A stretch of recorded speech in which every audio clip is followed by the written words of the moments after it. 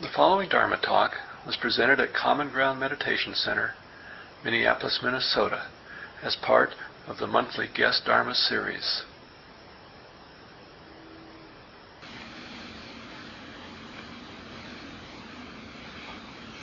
It seems to me that sobriety, whatever flavor of sobriety we're working on or with or sustaining, is a precious thing. And things that are precious in our lives require a certain amount of protection. There's a lot of forces going on that don't care that much about our well-being, our sobriety, and so on. And I'm not talking about people so much, but just attitudes, thoughts, manipulations, power games, and all kinds of stuff. And I'm not here to talk about that. But I do want to start with this perspective of protecting what's precious to us.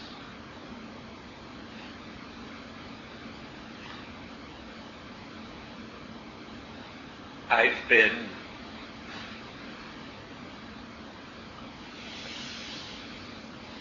wanting in the last year to dig up some of the more obscure teachings from early Buddhism that people aren't so familiar with.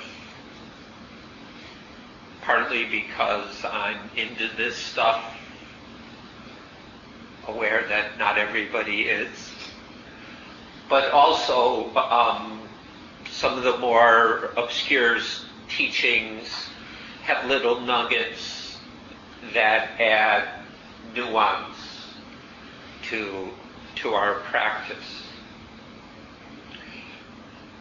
One set of these teachings that when I was pondering it a few months ago, around the time the title of this talk was chosen, I've been reading, it's just a short passage, but it brought back a memory of a teaching that was chanted at Suanmokkh regularly. So it's something that ran through my mind repeatedly, not every day, but a few times a week. And recently, as I thought about this, it struck me that this teaching and others like it are an aspect of practice that supports and protects the path. For example, if we think of the path as the Noble Eightfold Path or the 12 steps, that whatever path we're working with as a set of guidelines, teachings, perspectives, such as the 12 steps, then there are what you might call supplementary teachings to support and protect that. That's the context I'd like to offer today's topic, the Noble Treasures, the Arya Dana, or Arya Dana. You hear the word Dana. This is a different word, spelled different, but sounds similar. And this word means, there's no etymological connection either. It means treasure or wealth. And the context in early Buddhism is that a Buddha, or the Buddha, who sometimes is known as the Noble One, had these treasures due to the way he lived, and in some people's understanding, due to past lives and good he had done in the past. And so he had these 7 treasures,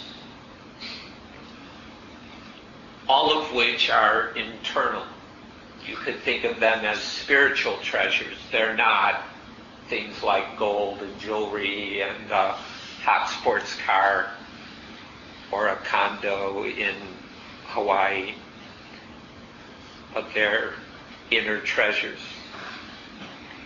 So I'd like to go through these today from the perspective of these are things that can protect our practice, whether we think of that in terms of Noble Eightfold Path or certain form of meditation or a collection of meditation practices and or 12 steps.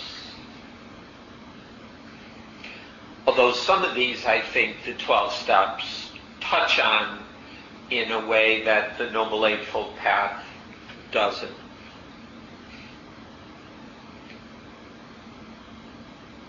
And some of these, I think, would clearly be helpful in protecting sobriety. Let me quote one of the places this is mentioned in early Buddhism. Faith, or confidence, or the treasure of faith, the treasure of virtue, the treasure of conscience, the treasure of having ethical boundaries, the treasure of having learned things one would do well to learn, the treasure of generosity, and the treasure of wisdom. These are 7 treasures. In one who has these treasures, it's a tricky word for me to translate. It kind of means gentleman, which gets into trouble these days. But the idea is basically a good person, somebody who's living in an honorable, worthy way. The sages call him or her not poor. Her life is not wasted. Therefore, when recalling the Buddha's teaching, one who is wise will ever build faith, virtue, trust, and Dhamma vision.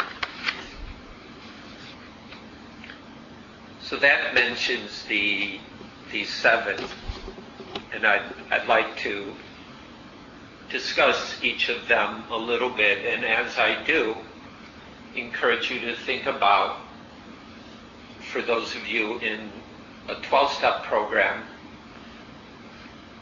whatever form of sobriety is your concern, whether from alcohol, drugs, or whatever, do any of these make sense as something to help protect the very precious treasure of sobriety? And also think of it as practice. Those who take refuge in a meditation practice and Buddhist teachings, other such things, these are treasures. Sometimes they're described as refuges, but they're also seen as treasures. And like people do with material treasures, worldly treasures, you guard them. You lock your car so stuff doesn't wander or get borrowed in ways you may never see again. Of course, you can be very free with your treasures too. And with inner spiritual treasures, the whole guarding is a different thing. It's not about locking them up, and they can actually be shared quite a bit without dissipating them. But still, we need to protect them. So I'll try to comment on this way of understanding these 7 treasures, but hopefully you're thinking about it yourself in terms of the 12 steps, the Noble Eightfold Path, sobriety, or even just mindfulness. Those of us who've started to live a life centered around mindfulness, it's a treasure. And there are the days that, for whatever reason, mindfulness is not there. Maybe we had, like for me, too much coffee yesterday and then didn't sleep well, and then one thing leads to another, and mindfulness is a little more erratic.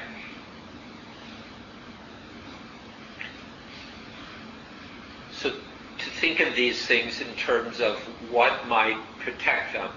And I think these 7 noble treasures is one way to explore this. So the first is Sada.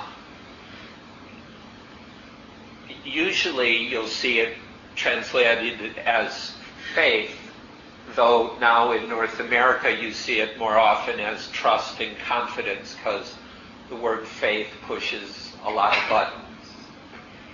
And so in Vipassana Buddhism, people try to get around this. I don't have any trouble with faith. I'm not a recovering Catholic or anything. My background was Protestant. And I'm just used to it from my years in Thailand that this word is translated faith. But trust is fine, confidence is fine as a translation, but the key question is, 1, what do you understand as faith? And in Buddhism, it's not that you accept some teaching or dogma without question. It's not, or the even believing in something you don't know. The Buddhist perspective is the things we have faith in are things that we also have the potential to fully realize for ourselves. So that have faith in sobriety is not just that it's out there mysteriously, but it's something that we can know for ourselves. And the same with having faith in Buddha. That what Buddha is and represents is also a capacity in us that we can more and more know for ourselves. So in Buddhism, faith and wisdom intersect. They grow closer and closer together.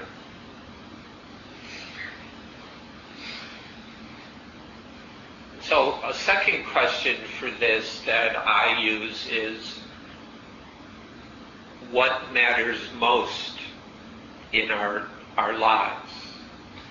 Especially for those I meet who have issues with the word faith. And there's a growing movement in Western Buddhism that is pushing back about beliefs and Buddhist truths.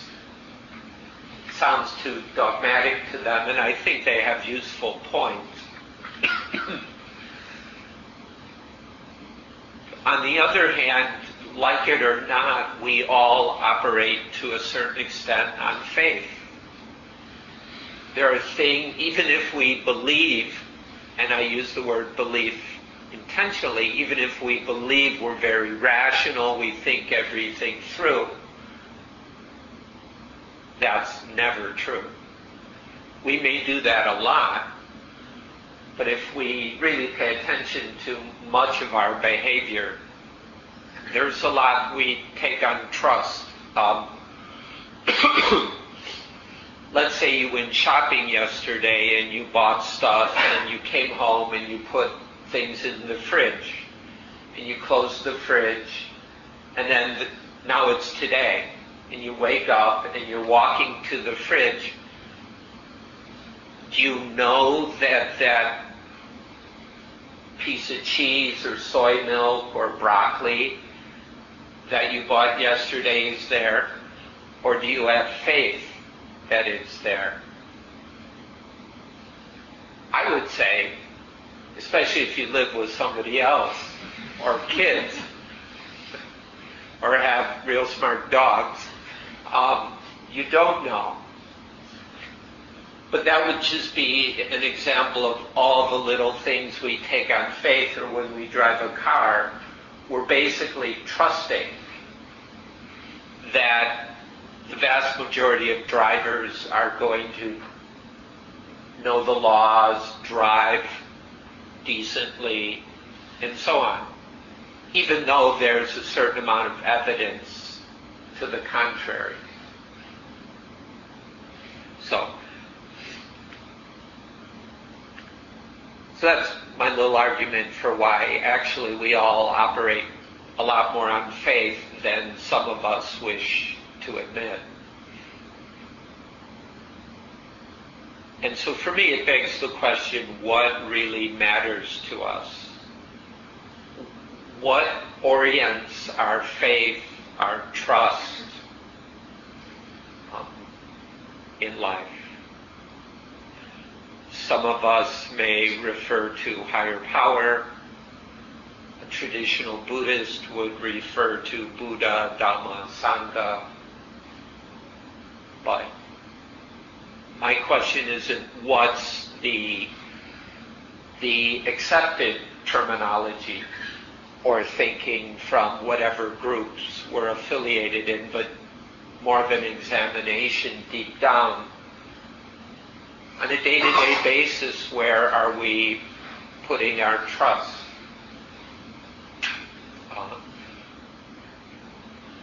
Used to be a lot of people trusted in their employer. It used to be you could get a job, there would be health insurance, affordable even, and you could stay with that company until you retired. People really put faith in that until it fell apart to a fair amount. Used to be you could trust in Social Security and things like that, and now that even the post office. So that's one area. And I'm bringing this up because often we put a lot of faith in stuff like that, which unfortunately in our society, even faith in the bridges we're driving across is shakier or shaky.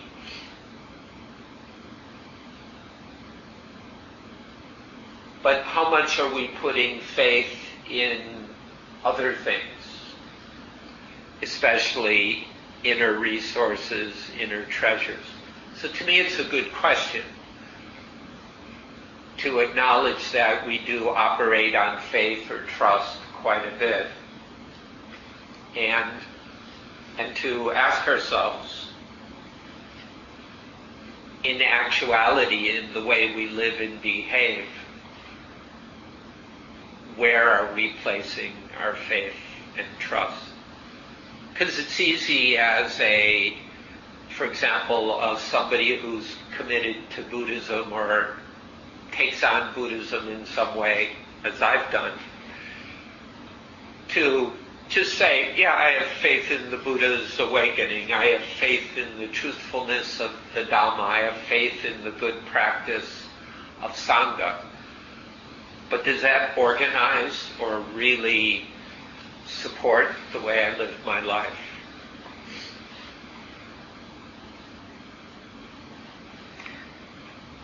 Or if we're in a 12-step program, which, by the way, I'm not myself, how does trust or faith operate in that context for each of us? I see this as a treasure that can protect our path, our sobriety, our mindfulness, because it orients us. I think that's the meaning of sadai in Buddhism, that even though our sense of it may be fuzzy, our experience of it may be off and on or not very strong, but yet we have a sense or some glimpses or whatever, like when people do the first step, you bottomed out or whatever, and then, it's either this or more of this, which is full of suffering, or, I'm going to put some trust in this because it's all I've got. Seems to me the first couple steps really exemplify that. And it would be the same for Buddha's practice. If we really acknowledge, if we don't have faith or commitment to certain things, and exactly what those are may take time to really understand and experience, then the alternative is, in Buddhist terminology, distress, suffering, pain. So that's one treasure. And that the orienting and the commitment to something that can be refuge seems to be vital. Faith is not mentioned in the Noble Eightfold Path. And so certain people might choose to pretend we can do without it. But I think if we really observe ourselves, nobody can do without it. You can call it something else. But we got to put some trust somewhere, and that could be hard. But this is one of the protections that we can draw on. A second one is sila, which I'll translate as virtue. In Buddhist teaching, sila is basically about our behavior, our physical actions in the world, and our speech or communications. More broadly, it can also represent virtuous qualities as well. But for now, I'll focus mainly on the behavior. And it's often been translated in terms of morals and morality, ethics, which unfortunately another set of problematic words for a lot of North American Buddhists. Probably not as troublesome in 12-step programs, but I don't really know.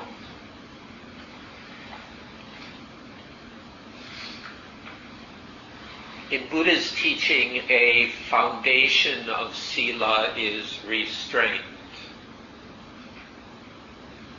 That we take on restraints. And that we learn that there's stuff that it's better to not do. and not say. That's the negative formulation. So you've probably heard, of the so-called five precepts. Literally, they're the five sila.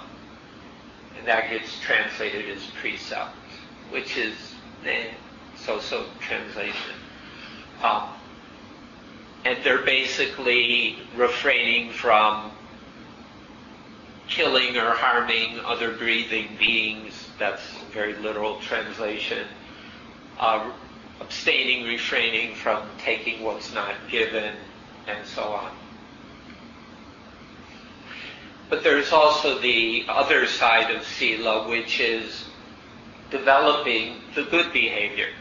So we abstain from doing things that physically harm other beings, and we can do things to protect life or to heal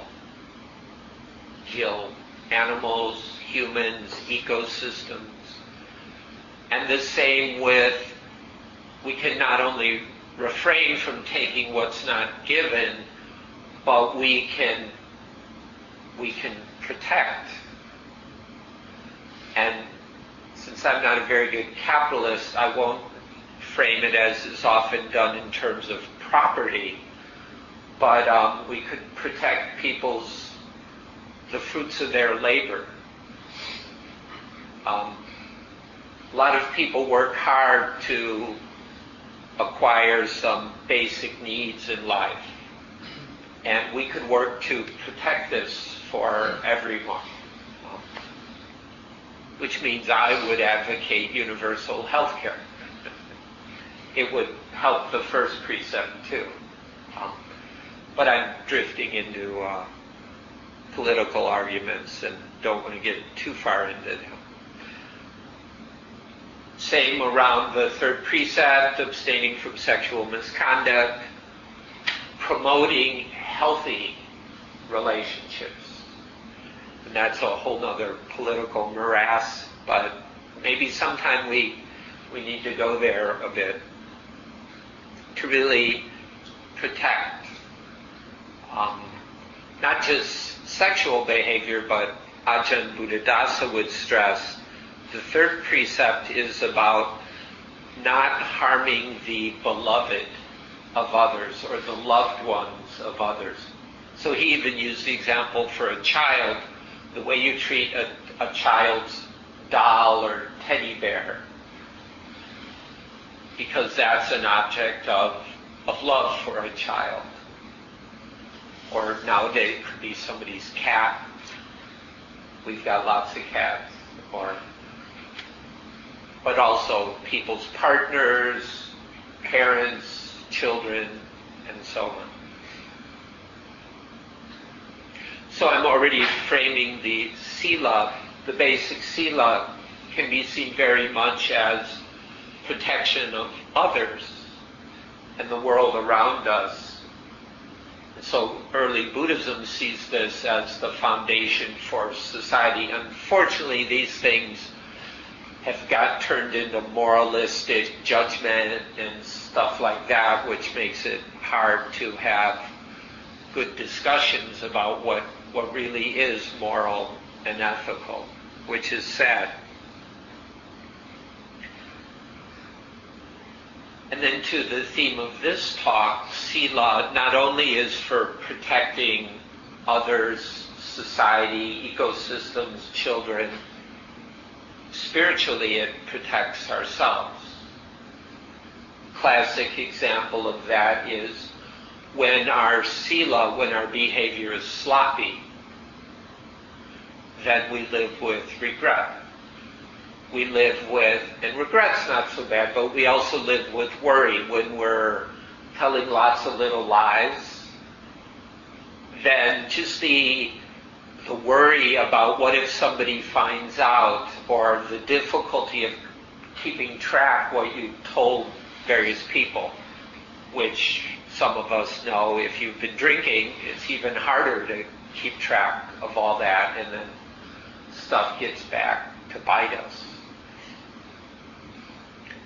And same It's the same way we relate to property, other people's labor, or, when people put a lot of work into writing something. I do translation, so this is a bit of issue. Buddhist writers don't make any money. It's the people who publish the writers who get the salaries, which to me is a little weird. I don't have an answer to that, and I'm not worried about it. So how do we protect and respect those things, which then creates an inner freedom? So this is some perspectives on the protections of sila, which is the second wealth. Spending more time on these first two than I'm going to be able to do with the rest, so allow me to move along. The third treasure is hiri, and I'm going to translate it safely today as conscience. The old translation, if you look around in older Theravada materials, is not very popular with people. Conscience is described, or hiri, is that when you have the opportunity or the impulse or temptation to behave in a certain way, do something, that there's a sense of hiri that is, conscious is good enough of a word, that if conscience is there, you just don't want to do it. What would be a good example? Like if you're browsing the web, like I follow European soccer. So one of the sites I go to for how Barcelona is doing, get to the bottom and there's all, the 20 hottest chicks and the 10 this, and there's somebody in a bathing suit. So there's the temptation to click. And some would say this is harmless, but I believe it's really not healthy. Both the way women are portrayed and all kinds of stuff around that. So hiri is the sense that just says, no, not cool. It's not judgmental. It's not a you shouldn't do it. It's just this conscious that, no, this is yucky. This is a kind of messiness or unhealthiness that I don't want in my life. I don't really want to participate, even though another part of us is maybe attracted or drawn to a behavior, speech, thoughts. And this one is actually, in a separate context, considered to be one of the world protectors. Hiri and the next one in this group, Ottappa, are described as Lokapala, the protectors of the world, because if individually and collectively we have a conscience, then there's just stuff we don't do. The other of this pair is Ottappa, which is fourth among the 7 treasures. It's a little different. It's about awareness. If I go ahead and do this, there's going to be consequences that I'm really not going to want to deal with. For example, the one I just mentioned, if I'm deceitful with this person, that's going to affect some things tomorrow or next week. And that's really not going to be good. Maybe in a small way, maybe a big way. Or for me, if I really like coffee, and I'm trying to keep it just in the morning. And if it's 4 o'clock and I'm trying to do something, I'm working on finishing a book, and the temptation to have a coffee so I can, be more awake, and that feeling which I like from coffee, from caffeine. But if there's otapa, I know that there's going to be consequences. That, okay, I won't sleep well tonight, I'm going to wake up tomorrow not having slept so well, and there'll be a vicious cycle. And if I try to deal with it tomorrow with more coffee, it escalates. And I may not be feeling crappy right now, but either tomorrow or the day after, I will be. Or for me, some foods, the temptation, often when I'm really tired, the temptation is to munch on some kind of comfort food. And then I feel lousy afterwards, physically. And sort of ethically as well. It's like, I shouldn't have done that. And I do a little guilt trip around it. Of course, I could let go of the guilt trip, or I could just say, I know better. Eat 2 carrots. That's my main escape from junk food. I know there are much more serious examples that could be brought up where we're tempted to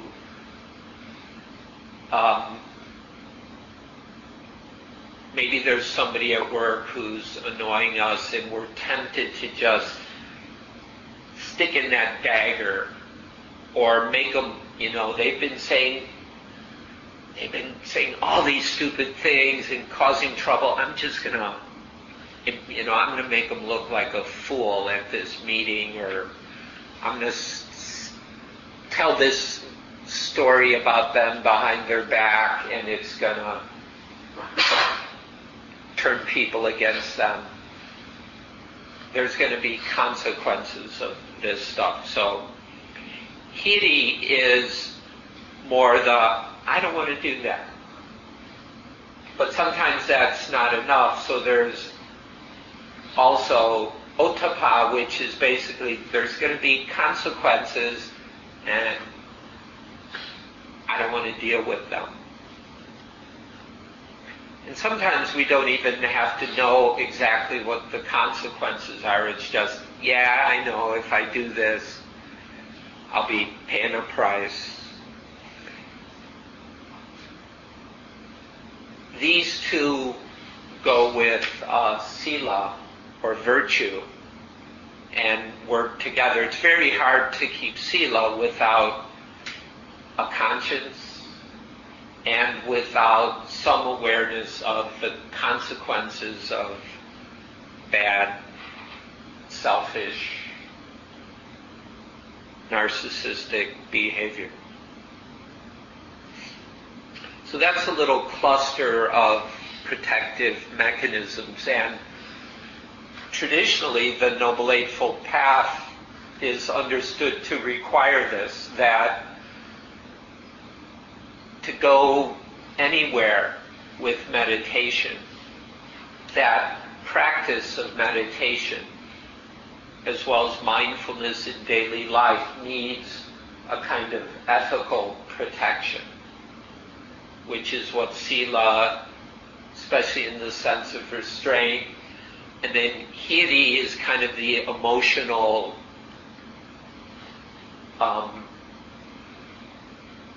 help to keep restraint, and then otapa is an awareness of consequences, and traditionally this has been translated with the word dread, which is maybe a little heavy. But the truth to it is that, yeah, there's consequences that you should kind of be afraid of.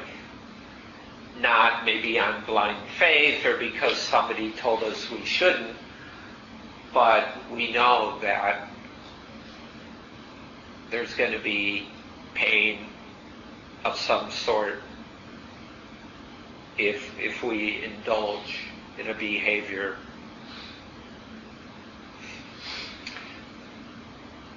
The next treasure,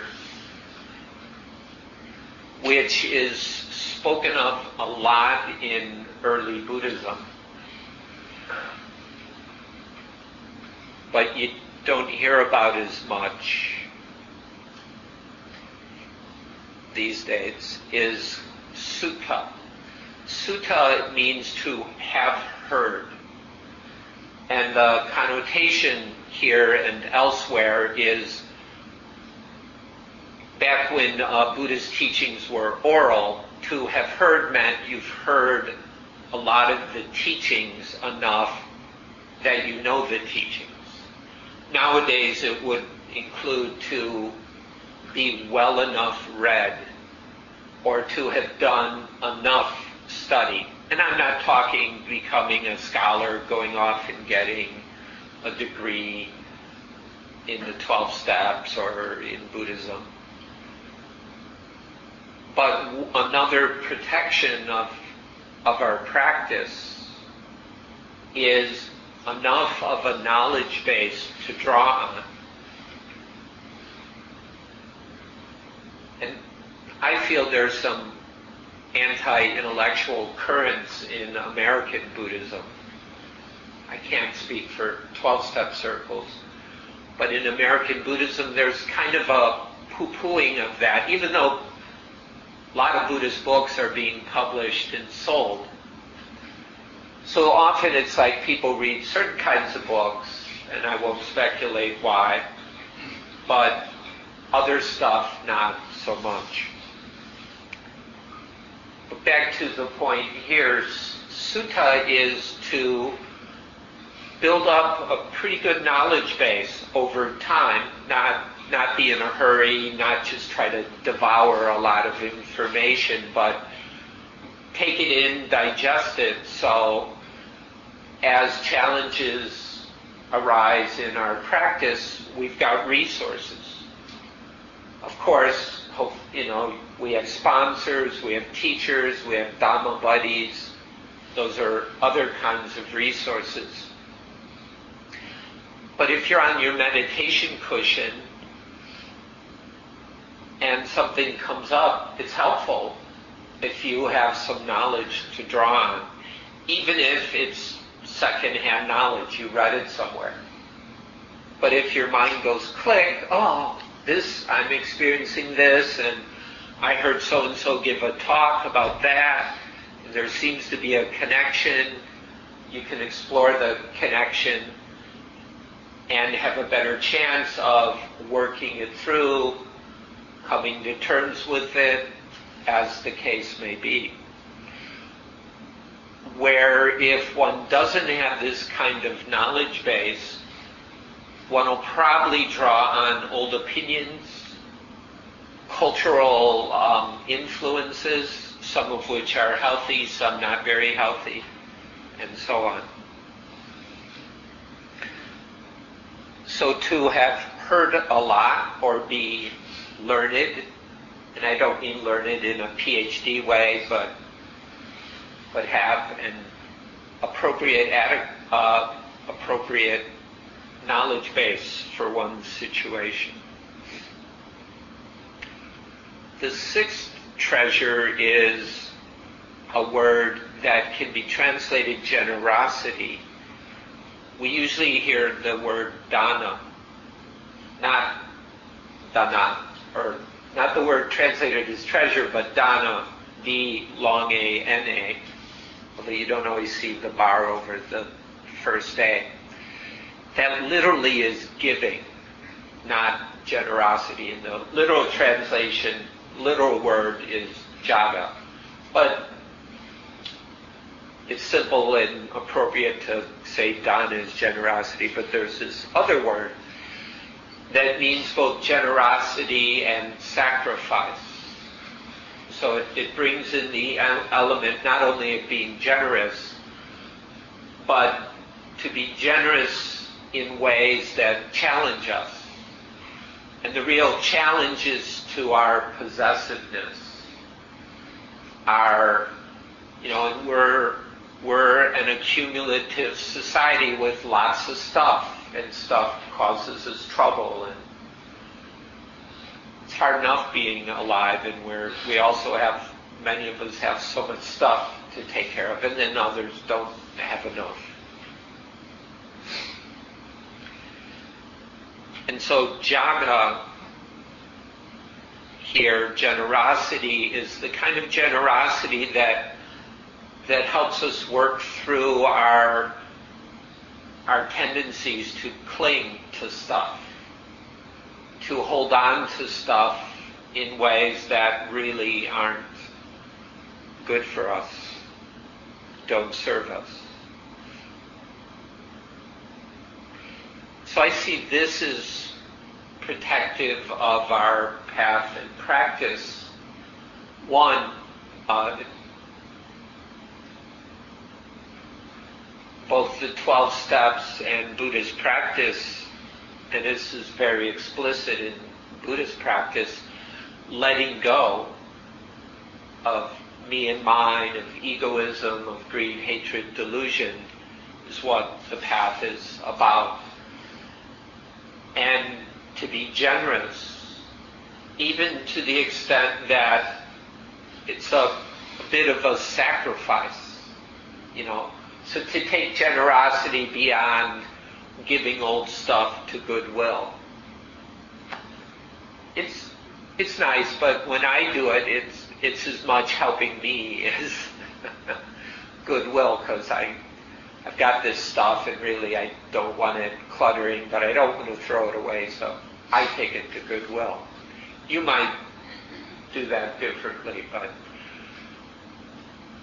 when you see somebody really need something, and maybe you need it too, or you like it, and you're willing to have less of it so that somebody else gets what they need, or at least more of what they need, then there's the element of sacrifice. And to me, that's a deeper generosity. And that when we practice generosity materially, that's a priming of the letting go that Buddhism focuses on. The letting go of stuff around ego, or in the big book, all the talk about humility, which I think is the terminology of the 1930s, the Oxford group or whatever it was that Bill drew on, that humility was talking about the same thing. Relaxing ego stuff, letting go of ego stuff, and so on. And so generosity starts working that out on the material level, but then, like the service organizations of AA and other programs, or volunteering in various ways, where we're also generous with time, skills, knowledge, whatever hard-earned stuff we have. And so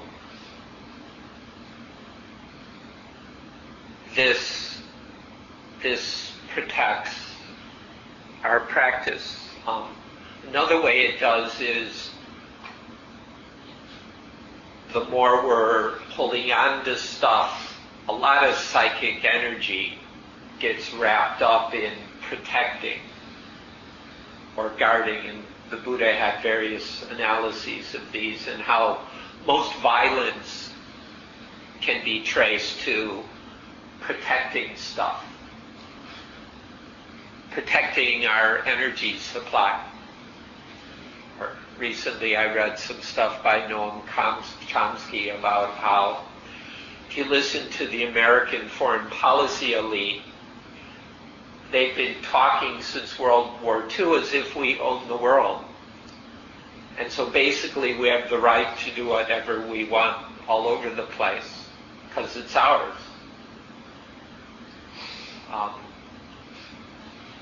That's a very big example of the same thing, where when we feel ownership, then we very easily become defensive. And if we let that build, we're spending a lot of our energy defending stuff, and a lot of it's imaginary, especially in a world of impermanence. And if too much gets caught up in that stuff, it gets kind of addictive, and there's not a lot of energy left for spiritual practice. The last treasure is panya. Panya is a term in early Buddhism that has various levels of meaning. One level is just knowledge. But that kind of tied in with, I already talked about knowledge with another term. A second meaning of panya is intelligence. That good practice requires a certain kind of intelligence, not necessarily IQ, not necessarily what can get you a degree, but the intelligence that pays attention, is thoughtful, thinking about things, what the important stuff of our life we think over, we talk with people who think clearly, who have experience, and we learn to draw on our innate intelligence and to help it grow. So that's another treasure, to bring intelligence to bear.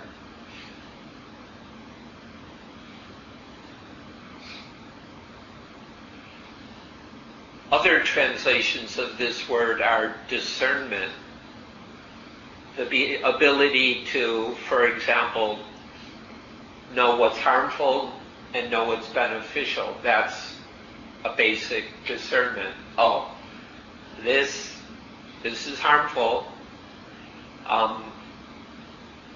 Blowing up at this, like one experience, I was getting my visa renewed in Bangkok.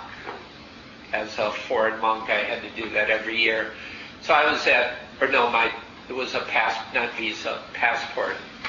And so I'm at the American consulate, and there was another American in front of me, and wanted something from the Thai woman who was working that window. And I knew her from before. She's very nice. She does a good job, professional. And this person was unwilling to follow the rules. And I've learned when you're dealing with a bureaucracy, might as well, it's easier usually, unless you got a lot of money or clout, to just follow the rules, because that's how these things work. And this person went in, she was demanding something, and she just blew up. And I watched this woman who I later asked about this scene. I just saw her face she just went blank.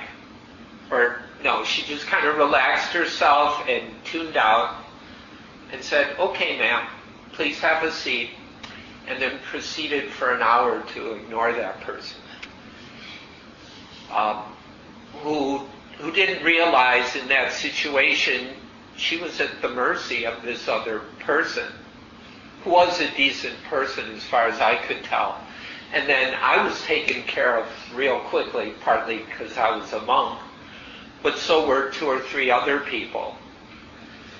And later the other person calmed down and I think got her business managed.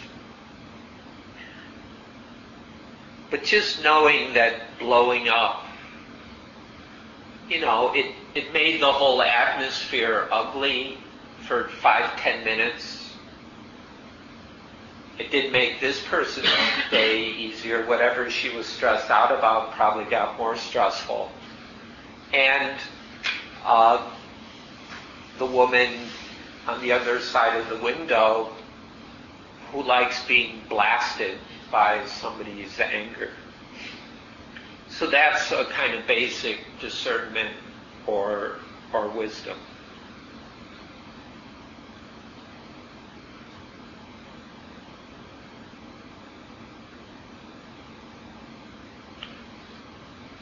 So I'd like to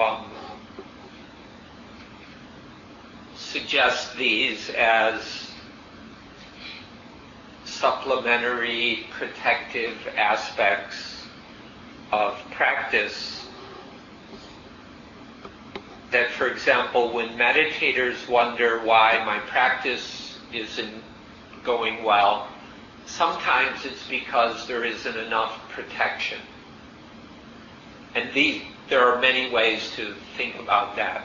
But unfortunately, a lot of people aren't that, to draw on my last term, intelligent, not always that intelligent about how they try to structure their practice.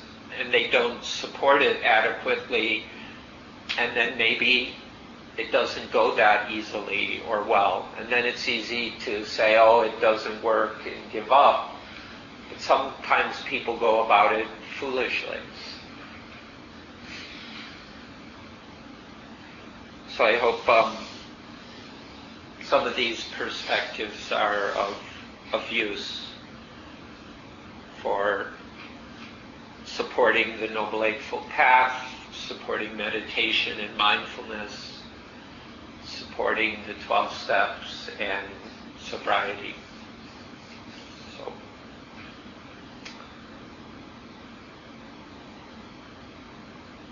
now the floor is wide open in case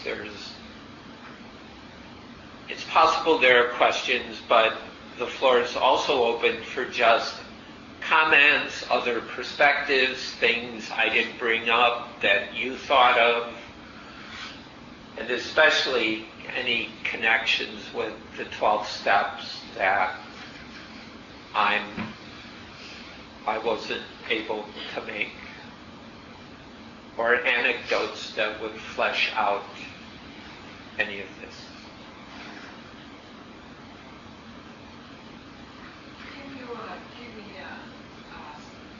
Of the 12 step, because I might not follow this, because I know you're doing thing on Friday. Did you talk about the 12 step on Friday or Saturday? I didn't. Many of the people here follow 12-step programs, so I might not get them all right now. So could we collectively help? Well, just very briefly. This is our first time here, so. Mm-hmm. The 12 steps are not Buddhist. They're about sobriety. And the first step is came to believe that, the first step is that we were powerless over alcohol, for example, and that our lives had become unmanageable. Or gambling, or eating, or... Yeah. I'll go until I get it wrong. Well, I've got a card. Okay. The second step came to believe that a power greater than ourselves could restore us to sanity. Step 3, made a decision to turn our will and our lives over to the care of God as we understood God. searching and fearless moral inventory of ourselves. 5, admitted to God, to ourselves, and to another human being the exact nature of our wrongs. 6, we're entirely ready to have God remove all these defects of character. 7, humbly ask God to remove our shortcomings. 8, made a list of all persons we had harmed and became willing to make amends to them all. 9, made direct amends to such people wherever possible, except when to do so would injure them or others. 10, continued to take personal inventory, and when we were wrong, promptly admitted it. 11, sought through prayer and meditation to improve our conscious contact with God as we understood God, praying only for knowledge of God's will for us and the power to carry that out. 12, having had a spiritual awakening as the result of these steps, we tried to carry this message to alcoholics and practices principles in all our affairs.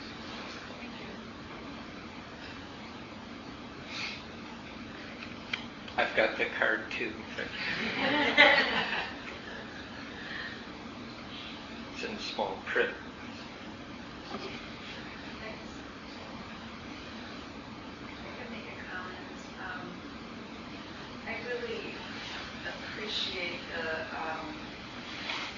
discussion about faith because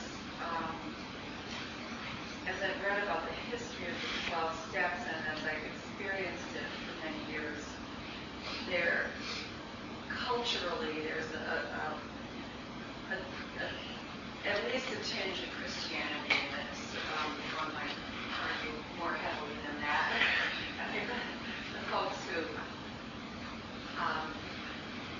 and I'm very glad we did, the folks who came up with this were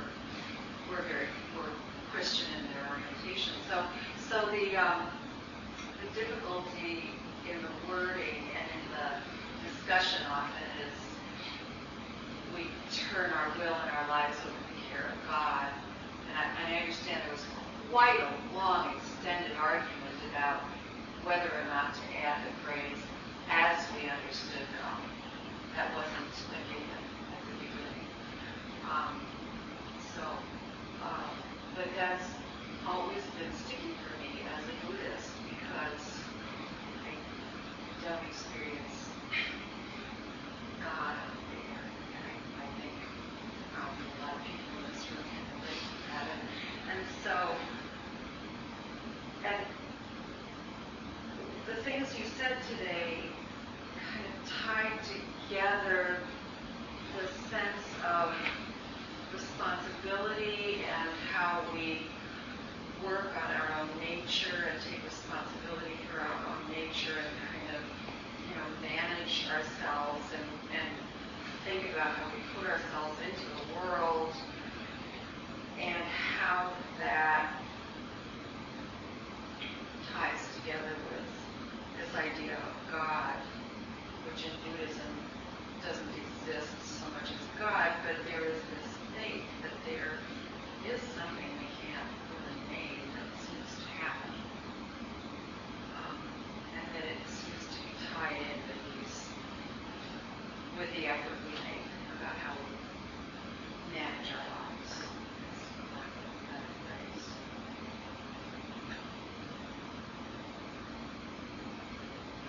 Yeah, I didn't mention God once, I believe, but it need not be a stumbling block for those who don't usually think in those terms.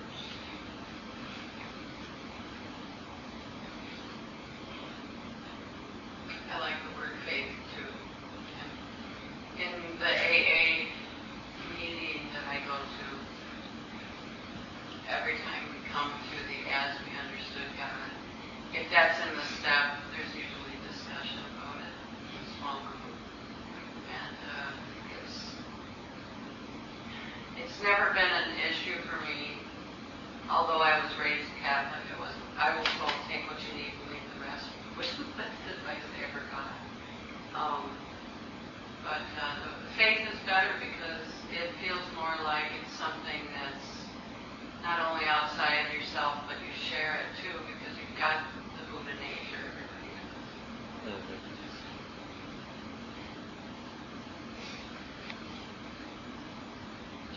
I too like how you took a little bit of time to sort of open up the word, look at the inside of it, assuming how some people perhaps perceive the word. And I think there's a general tendency for people to perceive the word faith, as something that's out there to be attained, when in fact it's something that's inherent in how we wield it is our responsibility. How we manage it, and it's our capabilities, our competence, really. If you don't, it's like a bank account. If you don't put anything into it, it's worthless. So if you're not actively moving it, then it's just going to sit there. And I kind of like using the word faith because, for me at least, it implies more emotional strength than trust. Trust is real important too, but you got to put your heart into it if it's going to work. And to me, the word faith implies that. I like your 7 treasure. And need everybody to look in the 7 treasure and look what is really meant for you. Even if you study 100 book or 1,000 book, if you look into what is meant to you and follow it, what is the reality, and you don't apply to your life, it doesn't matter. That's what the last one said, panya, intelligence. That's not easy to happen to everybody. Because when you study or practice and you don't have panya in the last, you can't see what is right or wrong, bad or good. So panya is taking a lot of practice. Study, practice, and then you get panya at a different level. Some people might have really panya to say, oh, this is bad. If I'm drinking, it's going to be bad for me, so I'm not going to drink.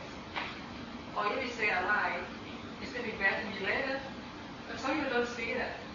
This is what the level of panya, of intelligence.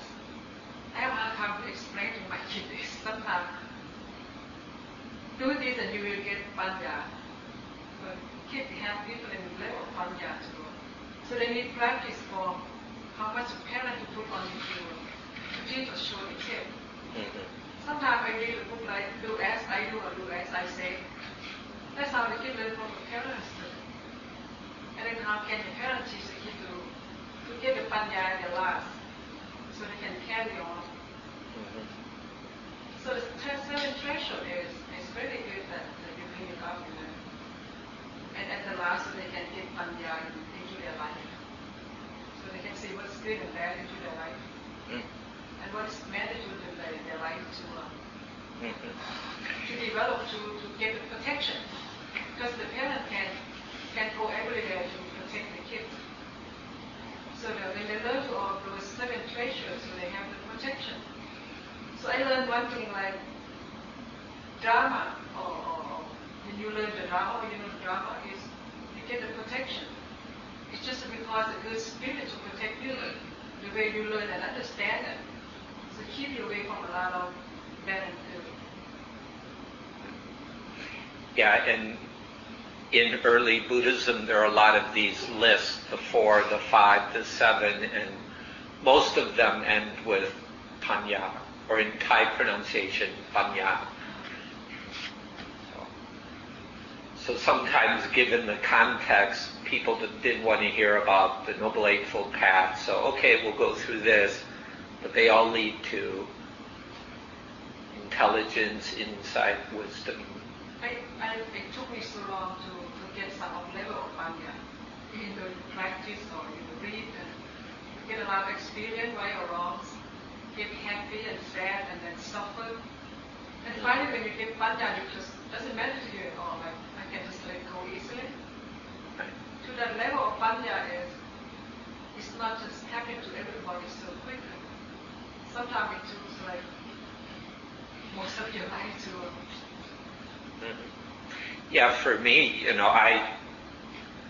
I did good at college. I got involved in Buddhism. I was a monk, so I learned all these teachings. On the, there's one thing that talks 3 levels of knowledge. First is what you've heard or read. So I basically learned it conceptually, and then a whole nother level of understanding when you think it through more and more. But finally, it's only when you've had enough experience to really digest it and internalize it. And that can take time. Let go is difficult. Right.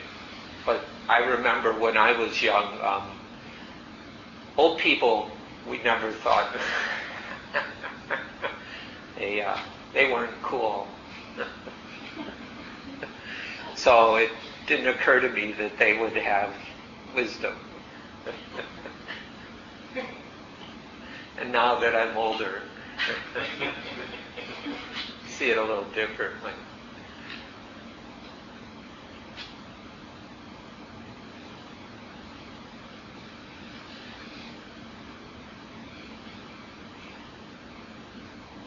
I find it interesting that the serenity prayer has the wisdom to know the difference, and the courage to change the things I can, and the wisdom to know the difference. Mm-hmm. Yeah. More thought, insight, just overall general wisdom to be able to see in the past and the present.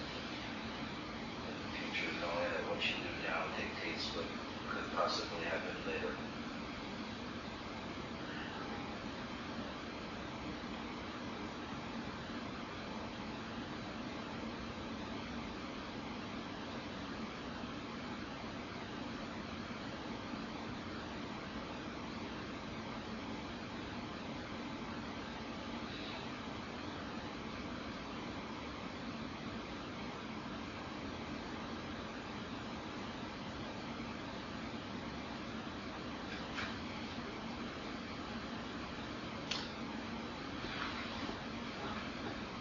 I like what you said about faith, that has to be trust and confidence. And you said at one point that it used to be faith and sobriety. I think a lot of people have trouble, small steps when they first begin, like what do you have faith in? And somebody even suggested having faith in the doorknob or something. Like having just faith in sobriety sounds like interesting way to look at it. Not ready for faith in God or higher power. Sure. And that kind of, for me, came from, if one puts some faith in the Buddha's teaching, then there's faith in nibbana, or liberation. I kind of see that as the ultimate sobriety.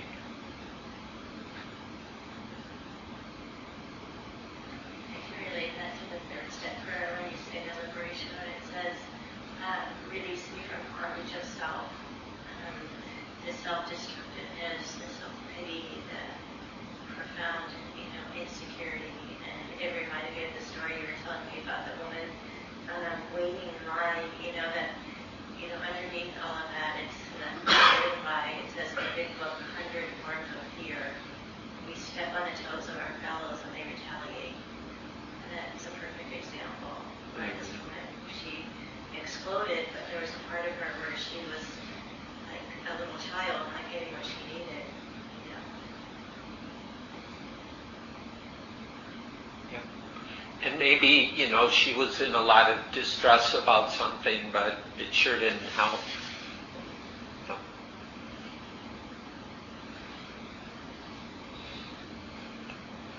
I think I really like the 7 traditions. And I think we all had them, but at least for me, to protect them. I almost have to be around other people that are sort of in the same situation. Otherwise, they sort of go away. They sort of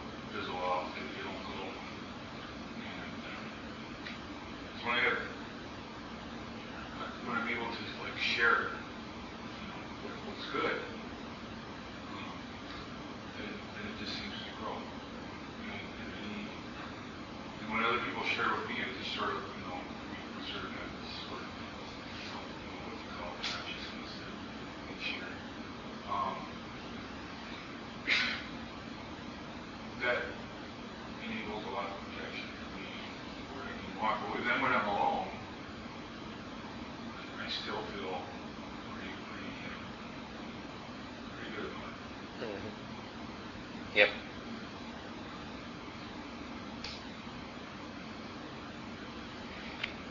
Yeah, it seems to me AA wouldn't exist. They're the people who got sober on their own. And then the rest need something like AA. And the same, there are some people who can just go off and meditate all by themselves, but the majority of people need some form of sangha, some teaching, some moral support, whatever. So. It's the old saying that the more you have, the harder it is to let go of those things. I don't know if it's the same. Maybe I just thought it up just now. But No, I've heard something like that. Yeah, I find that the more you have, the more you... The more you have, the more you have to lose. Or so it seems, it's hard to let go. Just let go when you know best. Sometimes, as a painter, I humble myself in moments where there are moments when I say to myself, I think I forgot how to paint. So I have to go back to square one and do the studies, mix colors in a very basic way. Mm-hmm.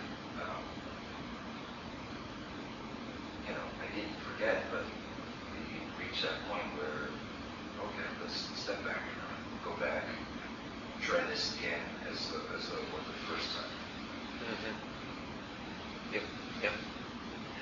Yeah, what your point reminds me,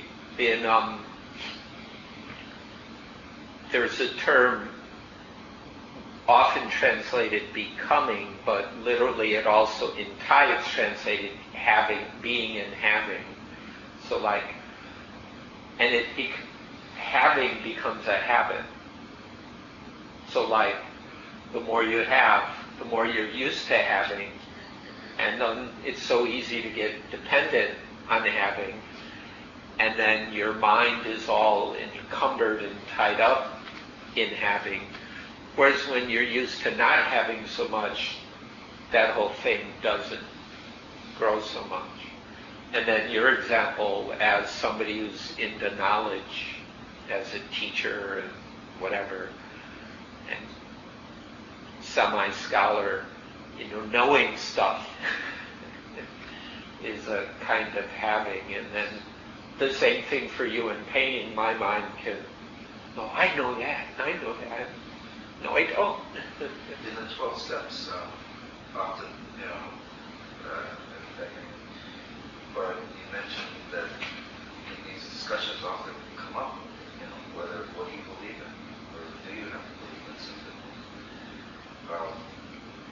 There is that discussion about the intellect can't. You reach a point where everything you know isn't going to help you.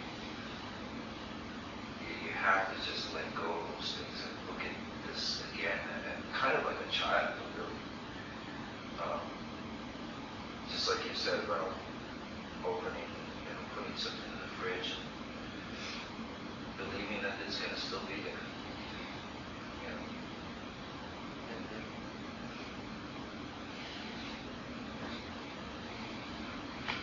In the Buddha teaching, they have early teaching have 5%, like sila. When people follow the practice, we have some protection because we do it. We have we think to know what's right or wrong. That's what protects us. But sometimes, just like we have a second treasure, I really like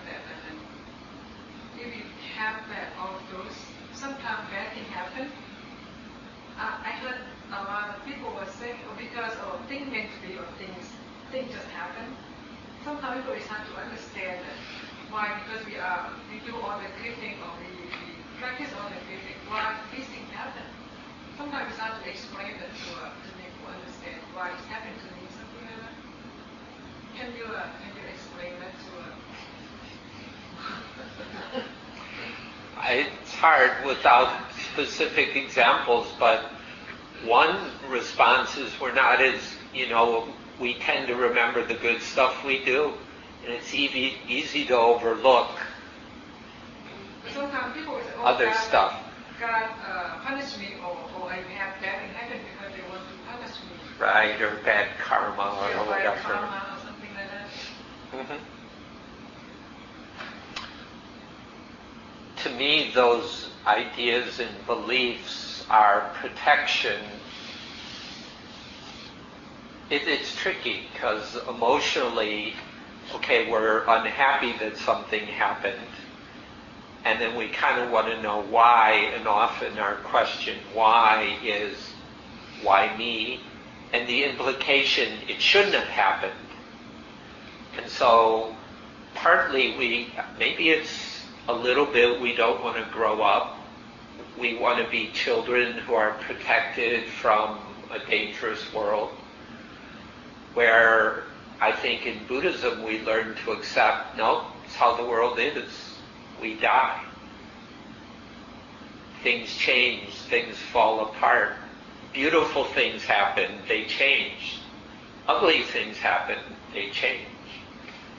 I think, especially when we come from ego, we don't really want to be open to the reality of a world that has both love and pain.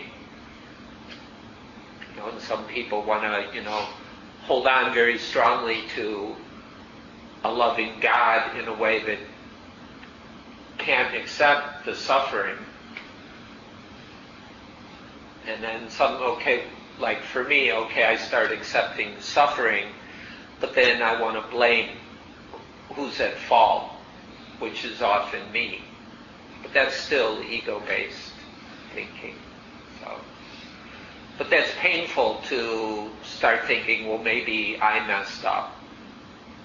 So it's more comfortable to blame somebody else or project.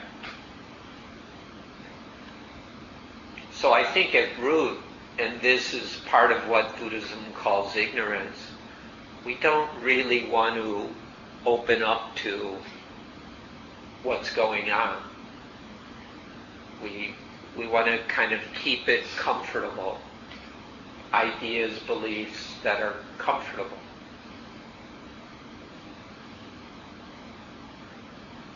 I think sometimes things happen. I thought we need panya in some level. We can just look at the situation, why it's happened. Maybe instead of blame other people, just look at ourselves first. Mm-hmm. But sometimes it's hard to explain to people, why don't you just look at yourself or blame yourself, just like why the fire is in my house and my house caught on fire? Maybe because you forgot to turn off the heat or something like that. People, why my house on fire? Why these things happen to me? But it's hard to explain to her, why don't you look at yourself? Why these things happen? Right. And often when they're upset, that's not what they want to hear. Yeah. That's true. They're asking for something else. Like, oh, I feel really bad for you. So sometimes you comfort first, and then later, maybe that happens because of, but then you have to be sensitive to what's your relationship with somebody. Because most of the time our practice is working out our own stuff. And occasionally somebody will trust us enough that we can say something useful. But often that's not the case, so we have to keep our mouth shut.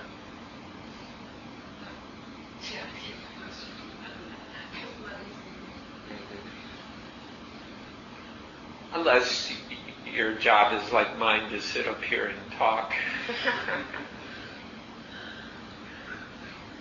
We were talking, I was thinking of the idea of generosity and so forth, and I think one of the things that's true in the program, I think, is that once people a lot of times get recovery, an important part of recovery is also giving it away and sharing it. And I think that's true with so much of life. The more we give it away, the more we get back. Not that we give it away in order to get more, but that's a kind of a secondary gain. And so much of it, we kind of need to do that somehow. Right, and it goes against, because we're used to material wealth, if there's one car, either this person has it or that person, roughly. Yeah. But with spiritual wealth, giving it away doesn't diminish it, or sharing doesn't diminish and often grows.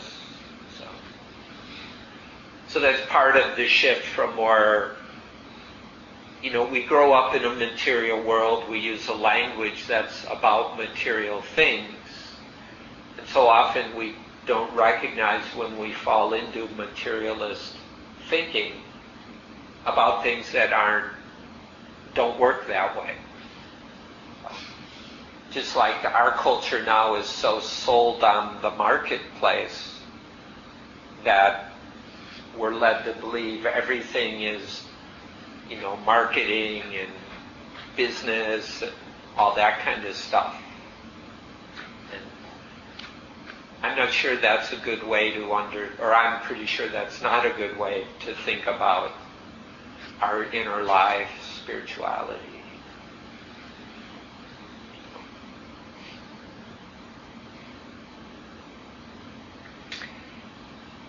It's 2:30, which is our scheduled endpoint. Anything else anyone would like to comment? Yes, how about this is, I just inadvertently ran across it on the internet. Thought I wanted to get like this. I couldn't, you said, How often do you have these? Well, this is a special program today, but there are programs that are going on here every day, and there is a newsletter that is by the bulletin board that shows all of the programs. There's meditation every morning, and there are Sunday and Wednesday evening, there's programs kind of like this where we meditate, and then there's a talk and discussion afterwards. So this particular discussion today was just sort of one of a variety of different discussions in them. there's also a 12-step Buddhist 12-step meeting for all kinds of 12-step people on Friday nights. Oh, here. Yes. Oh, okay. That would be At 7, right? correct. And it's 7. From 7 to 8:30. And it's just a drop-in group. You just show up, and it happens every Friday. But it's run like a 12-step meeting. It's kind of sort of like this. There's a half-hour meditation at the beginning, and then somebody talks about the relationship between the 12 steps of Buddhism for maybe about 20 minutes or so, and then break up into small groups for about 20 minutes, and then have a closing. So I signed up for internet or email stuff. And then you'll get an email every week that says what programs are coming up. Yeah, I've been here before a couple of times. What's different? Thanks. So just like to thank Santikaro for coming and speaking to us this afternoon, and just remind people that Common Ground is run on the principle of Dharma or generosity, so there is no charge for the programs that are offered here. Santikaro doesn't charge for his time to be here. But the way that we give back is when we do cover Santikaro's traveling expenses, but then whatever donations are given, 60% of those are given to Santikaro, and then the remainder goes to the operating expenses for Common Ground, and there's a goal in the Operating on Center Meditation Fund if you would like to make a donation. So best wishes with everyone's sobriety and liberation. Thank you for listening. To learn how you can support the teachers and Dharma Seed, please visit dharmaseed.org/donate.